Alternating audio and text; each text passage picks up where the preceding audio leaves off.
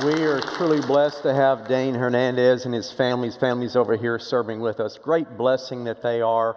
Dane is preaching in our Spanish language service right now, but what a tremendous blessing this family is to our church family. So glad that God has called them here. But you know, he may have spoken, his message may be your message this morning, and maybe God has used this video to speak to you. And again, like he said, if we can be of help to you in any way, please call on Dane, call on me, call on any of our ministry team. Turn with me to Mark chapter 9 this morning, verses 30 through 37. 1 week from tomorrow is President's Day, so I want you to do an exercise in your mind right now, not out loud, but in your mind. How many U.S. presidents can you name? There are 44 of them. And if you are an average American, you can name 8. 8 out of 44. In fact, only 1 out of 10 Americans can name 10 of them. Most of us can name 8. Really? The highest position in our nation? The leader of the free world, probably the highest profile position on the planet, and the average American forgets 36 out of 44 of them? Wow, how desirable is greatness, really? We're going through a sermon series entitled Point of No Return, and I've shared with you how Jesus and his disciples were in the northern part of Galilee in the Caesarea Philippi area, and he asked his disciples, "Who do men say that I am?" The disciples responded, "Well, some say you're Jeremiah or one of the prophets or John the Baptist." But he said, "But who do you say I am?" And Peter spoke up and said, "You are the Christ, the Son of the living God." And with that one statement, everything changed in Jesus' ministry. Once that confession was made, it was the watershed moment. Now all of a sudden, Jesus steadfastly sets his face toward Jerusalem. He's about to go down the cross. He's a lot more direct with his statements. He's a lot more blunt. He's a lot more serious. Some people say he's a lot more harsh in the things he says. He talks about discipleship. Enemy activity increases. He is headed to the cross. He has reached the point of no return. And the next 5 things that happened after Peter's statement are critically important. And so that's the 5-week sermon series we're looking at. Those 5 things that happened. Week number 1, we saw where Jesus told his disciples, "Stop doing some of the things you're doing." And then week number 2, we saw wherever he said that he was taken up on a high mountain and transfigured before them. Peter, James, and John with him, and his eyes, his hair, his face, everything began to glow. His clothes began to glow. And then the following week, last Sunday, we saw he came down from the mountain, and at the base of the mountain is a demon-possessed boy, and the disciples were powerless to cast him out. And now this morning, they began to make their way from Caesarea back down to Capernaum. And all that's on the disciples' minds, one thing: I want to be great in the kingdom of God. And Jesus said, "You're so mistaken."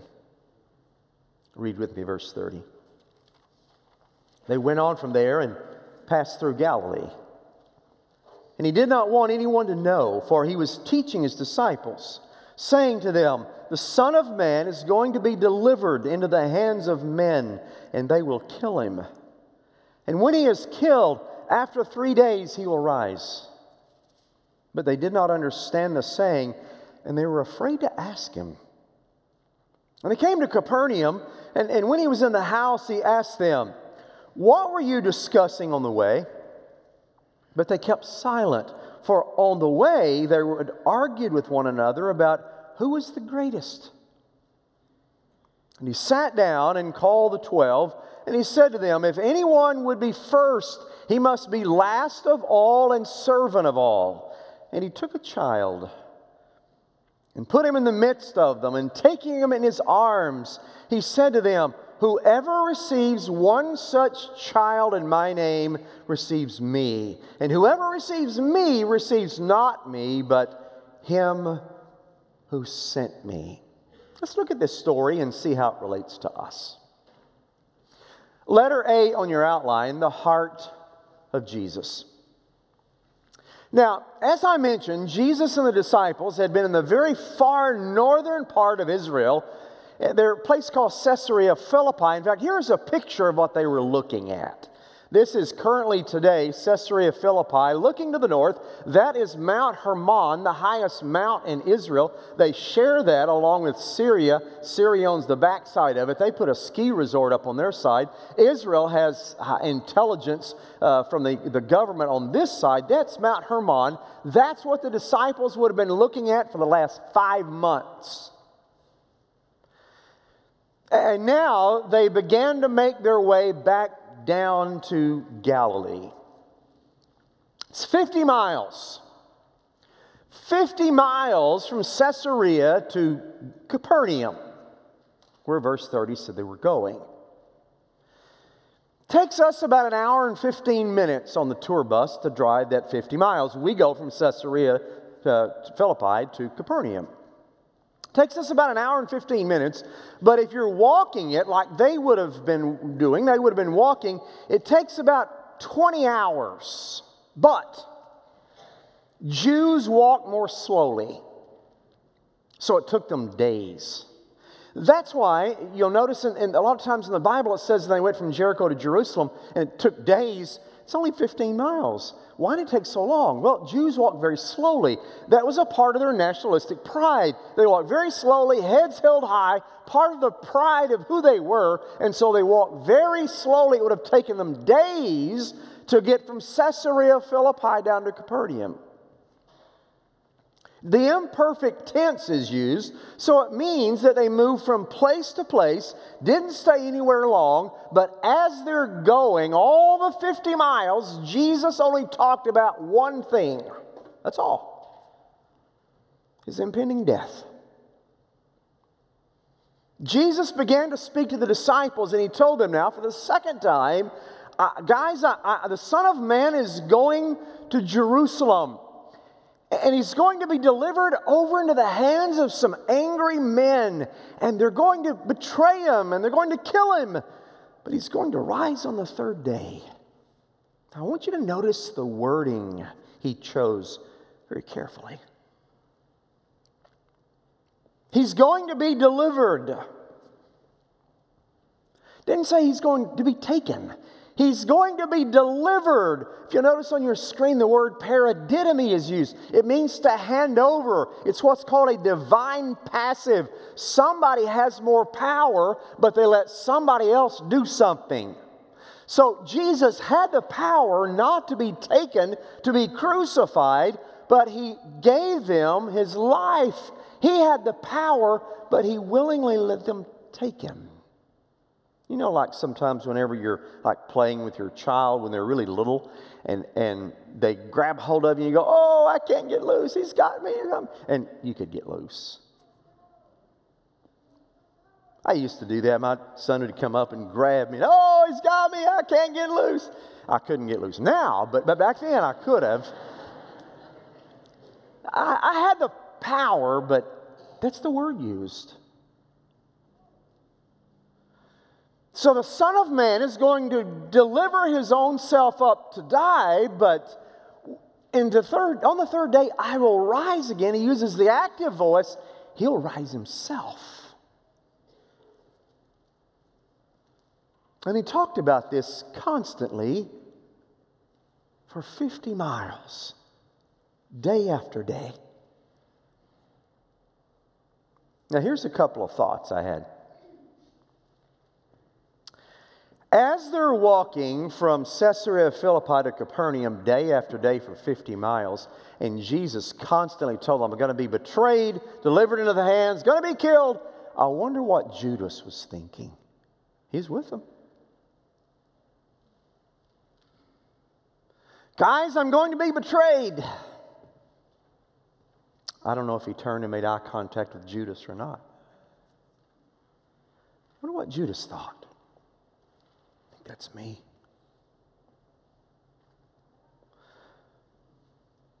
And the second thing I noticed in this statement he talked more about the cross than the resurrection. Did you notice that? He talked a lot about the cross, but just makes a reference in the third day I'll rise. The cross was what he emphasized because you see, the cross is where our sins are atoned. The cross is what we need. The cross is that place that all of your sins can be nailed and atoned for. The cross is what we need. You see, we want to bypass the cross and go to the resurrection. We like the empty tomb better than the cross. That's why churches are full on Easter, but not on Good Friday. We like the resurrection, but he talked about the cross.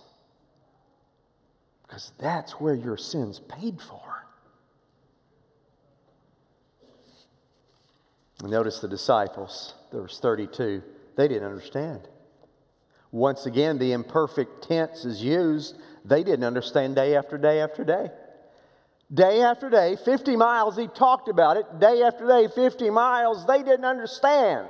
And the word they did not understand is interesting that's used. You'll see it on your screen. It's the word agnio. It means to be ignorant or not to know. We get the word agnostic from it.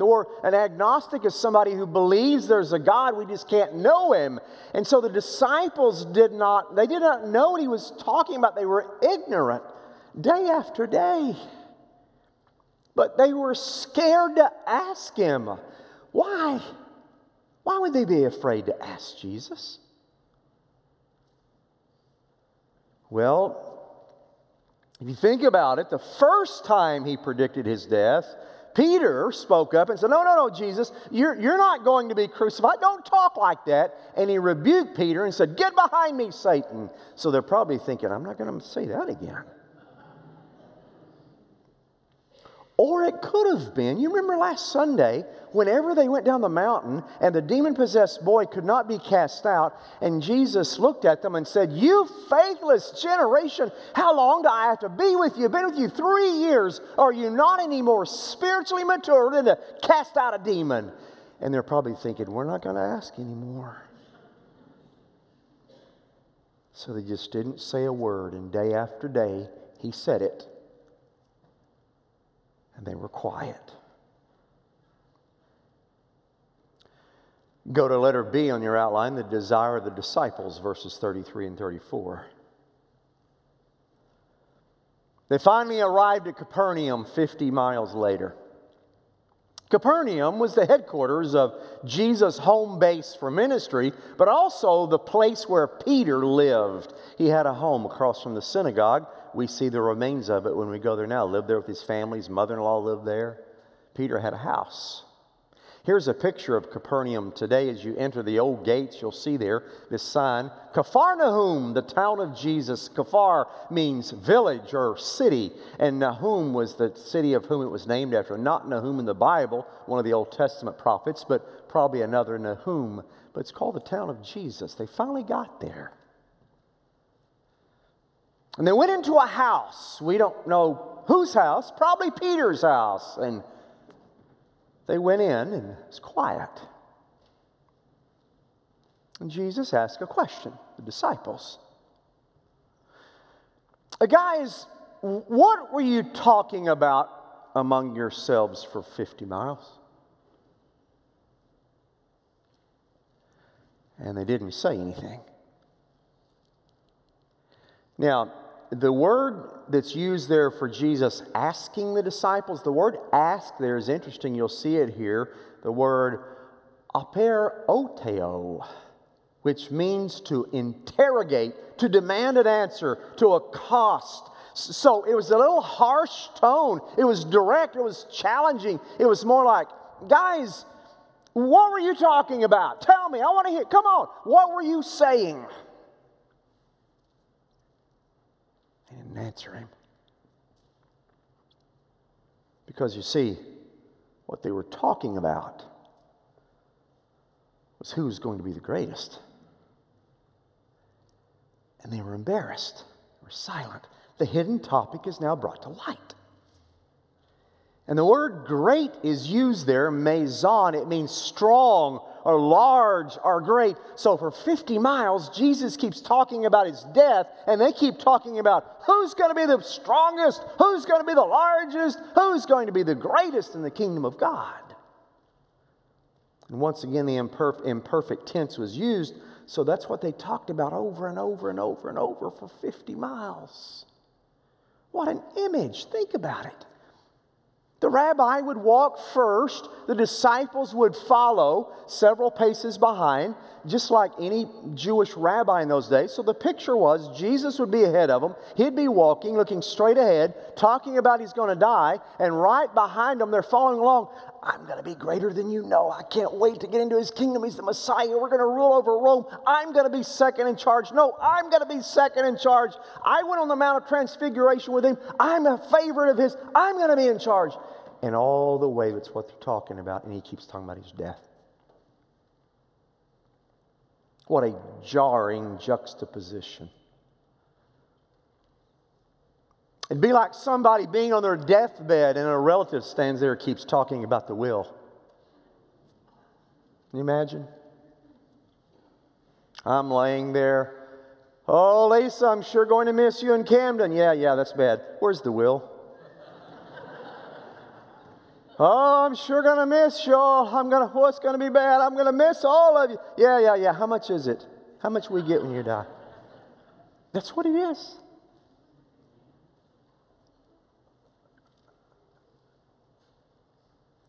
Now, Kenneth Wuest, who was a brilliant New Testament scholar, he said that in his opinion, in studying the passages, he believes the argument began with the three primary disciples, Peter, James, and John. If that's true, what started it? Transfiguration. Guys, awesome. We were standing there, and I mean, his face began to glow, and his hair began to shine, and his clothes were bright. His kingdom's going to be amazing. I'm going to be there. I'm going to be first. Did you see? Guess what happened? Moses showed up. Elijah showed up, talking to him. The three of us were there. We're going to be greater than y'all. We got to see it. You 9 didn't get to see it. Maybe you can be one of our servants, though. Well, we follow him just as much as you do. And I can hear them all the way. Did the transfiguration start the argument? Jesus asked them, what are you talking about? And it's quiet. All of a sudden he did something. Letter C on your outline, like a child. Awkward silence in the house, and he walked over and he sat down. That was the position of a rabbi to teach. So they know a teaching's coming. He sat down and he said, men,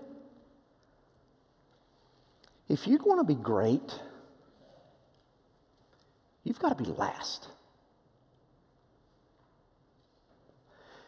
And if you want greatness in my kingdom, you have to be a servant. Now, I want you to notice something here. Jesus did not condemn their ambition. He did not say, well, you shouldn't want to be great. What are you thinking? He didn't say that. He said, if you want to be great, let me tell you how to do it. Your ambition's not wrong. You're going about it the wrong way. He uses a first-class conditional clause. He didn't condemn their ambition. Some people believe Jesus condemned all ambition and none of us should ever be ambitious about anything. Not what he's saying. Who's the ambition for? Why do you want to be great? For yourself or for others? So their greatness must be defined by a new kingdom ethic. Service. Man, that's hard, isn't it? It's hard. Because our tendency is to put self first. Benjamin Franklin was not a believer in Jesus, and he admired George Whitefield. They were friends. He admired George Whitefield's faith. But Benjamin Franklin himself was not a believer, even though he would go hear George Whitefield preach. And Benjamin Franklin one day decided he wanted to be a better person.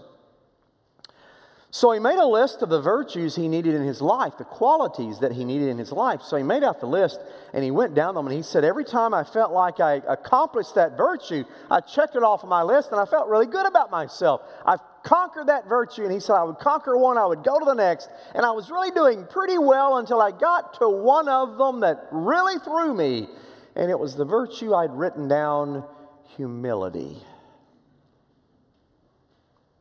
And he said, just about the time that I thought I had it, I became pleased with myself. And it was the one virtue that whenever I thought I had it, the moment I had it, I lost it. It's hard. Self does not like to step aside, ever. It's natural for yourself not to step aside. So if you ever put yourself aside, it has to be supernatural that does it. God. That's why some of you have never trusted Jesus as Savior. You know you need to make the decision to receive Christ. Those of you online, some of you do as well. But yourself is too proud and you won't do it. You won't come up here and talk to a minister. You won't give us a call. Because self does not want to step aside. It's hard.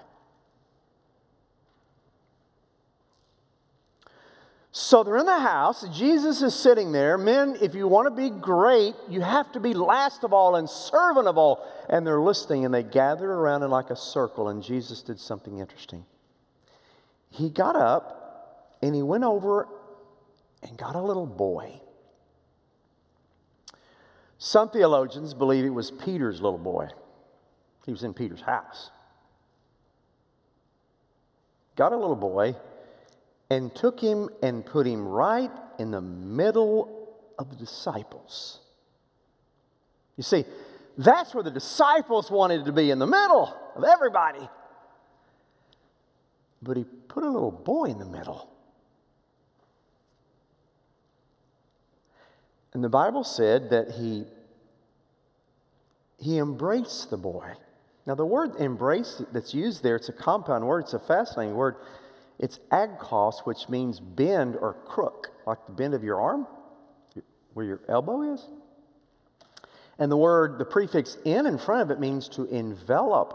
So Jesus, in fact, a lot of paintings that depicted this showed it accurately in the years that followed. Jesus took the little boy, according to the word, put him in the crook of his arm, and embraced him and hugged him. So Jesus is sitting there, got the little boy, put him right in front, and grabbed him and just hugged him tight and said, guys, if you want to be close to me, like this one, you've got to be like him.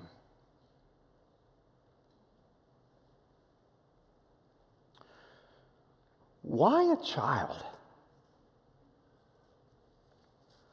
Jesus used a child several times in his ministry and brought them and hugged them like that, and would tell people, if you don't receive the kingdom like this little child, you'll never enter it. But why a child? Because in Greek culture and Roman culture, there was no one lower.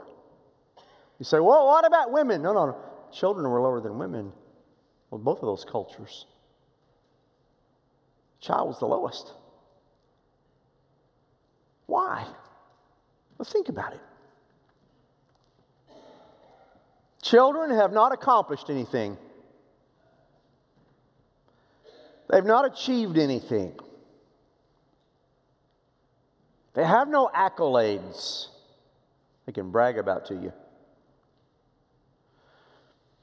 They have no power. They're weak. You're stronger than they are. They have no honor. They're dependent. You have to take care of them. And they're ignorant. And what I mean by that is what the rabbis meant by it. The rabbis called children ignorant. They would not teach any child under the age of 12 the Torah.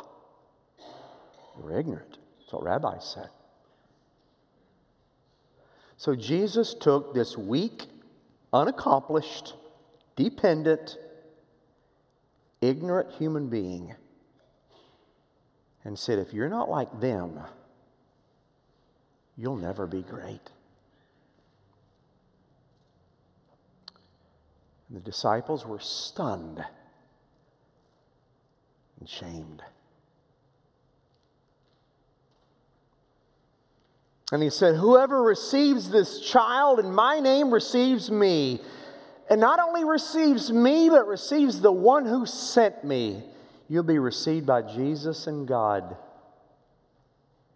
Because you see, whenever you humble yourself and serve, you lose your identity and you take up His identity. A number of years ago, St. Paul School of Theology in Kansas City was looking for a new president. You'll see the picture on the screen here of the St. Paul School of Theology outside of Kansas City there, looking for a new president. And so the search committee gathered together, started going through names, and they narrowed their candidates down to 5 for the new president. They couldn't decide on these 5. So somebody on the committee came up with a good idea. They said, listen, why don't we go to all of the institutions of our 5 finalists where they are presidents or leaders now? Let's go to those 5 institutions. Let's find somebody who is the lowest ranking person that works there. I mean the very lowest person on the org chart. And let's talk to them and find out what they think about the leader. Good idea. So they did. And after talking to all 5 of the lowest ranking workers in all 5 institutions, one name always came to the top: William McIlvaney. The lowest worker of his institution said, Mr. McIlvaney is amazing. He treats all of us with respect. Doesn't matter our rank, doesn't matter our pay grade. He treats everyone as special, telling us we're all important here. And the committee said, that's our man. Because if you want to be great, it depends on how you treat those people who can't do anything for you. A servant is the way to greatness. And when you serve the least, you've served the King. I know many of you have heard the name William Carey before. He was a cobbler in England in the 1700s. Got saved, called by God to be a preacher. Here's William Carey's picture you'll see on the screen there. Called to be a preacher, called to be a missionary. So in 1793, went to Calcutta, India, to tell them about Jesus. It was William Carey that believed that every Christian, he had the passion that every Christian, no matter where you lived, must do your part to be involved in missions.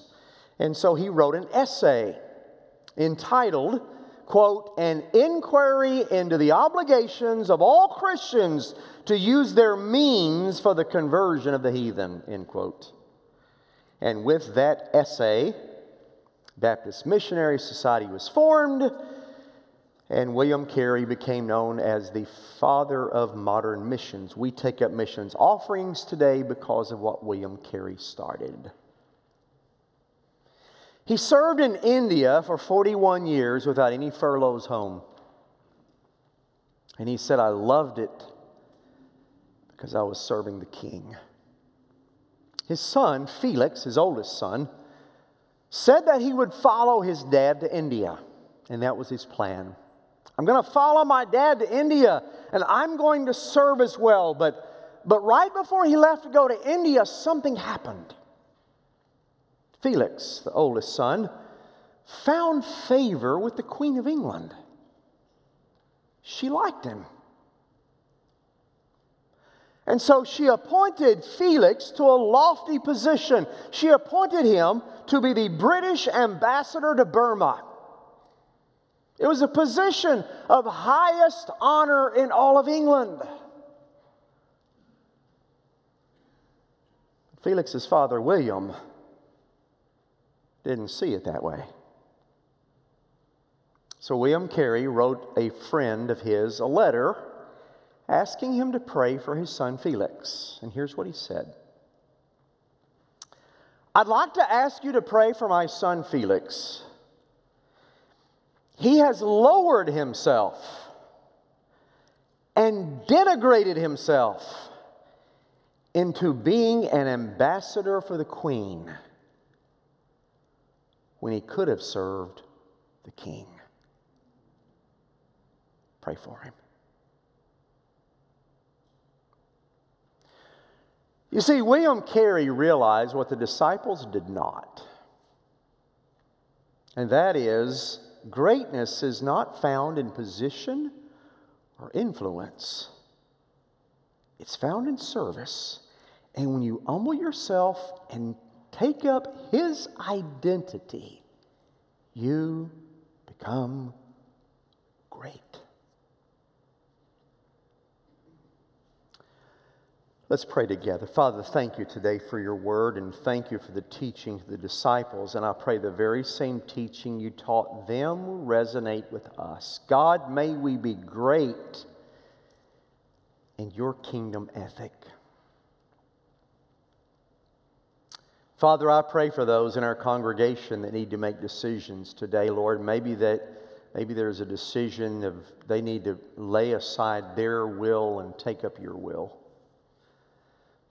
God, I pray for those online and pray for those in person both that need to trust Jesus as Savior, but self will not let them do that. And I pray today they will set self aside and supernaturally turn to you. Father, thank you for teaching us what greatness looks like. Thank you for embodying it in yourself by becoming a servant, humbling yourself, taking up a cross to the point of death.